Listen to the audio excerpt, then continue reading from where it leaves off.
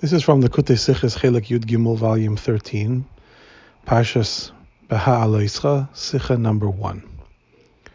In the Parsha we read about the trumpets, the special trumpets that the Jewish people had with them in the desert, and the Torah commands the Jewish people to use them and to blast away on them if they are ever in danger from enemies.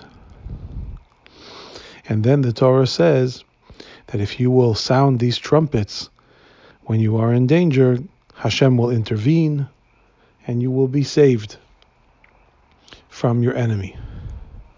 And then the Torah continues, U'b'yoyim simchaschem, and on your day of joy, and on your Yom holidays, and on your Yom Tovim. And the Torah continues to instruct the Jewish people to use those trumpets then as well.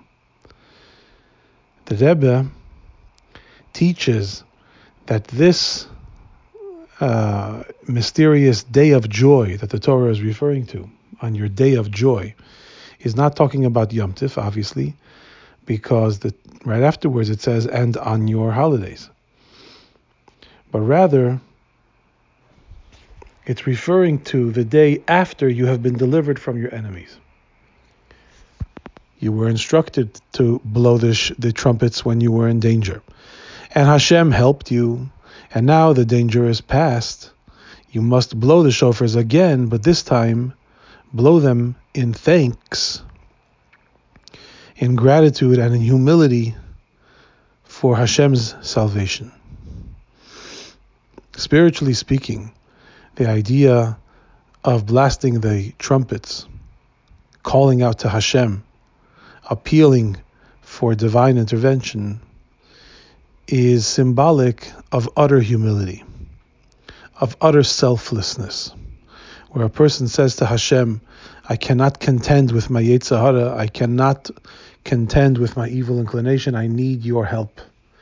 I want to do the right thing and I need your help. Without you, I cannot win this battle. This is the enemy of which the Torah speaks more than any other enemy, is the enemy that is inside the person, not enemies that surround us. The Yetzer Hara is more dangerous to a Jew than any external threat.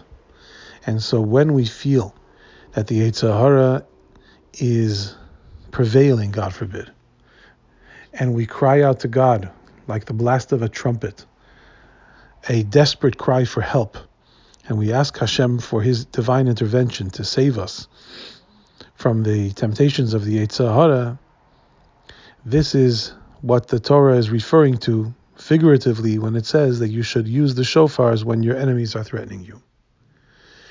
But what happens when a person, thank God, has prevailed over his Yetzer Hara and is no longer struggling spiritually but is doing well, is doing fine, and his mind and his heart, the way he thinks, the way he feels, is all in alignment with the Torah and the mitzvahs and the right thing that he's supposed to do. And now there's no more struggle, there's no more challenge, and a person feels happy. The Torah reminds you, this is not the time to cast away humility.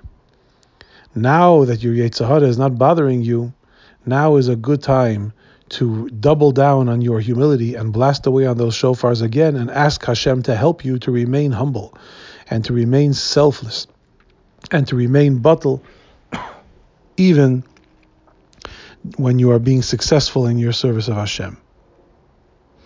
Even on your days of joy, you got to remember not to become callous in your good times, but to remain as humble and as subservient to Hashem as you were when you were struggling.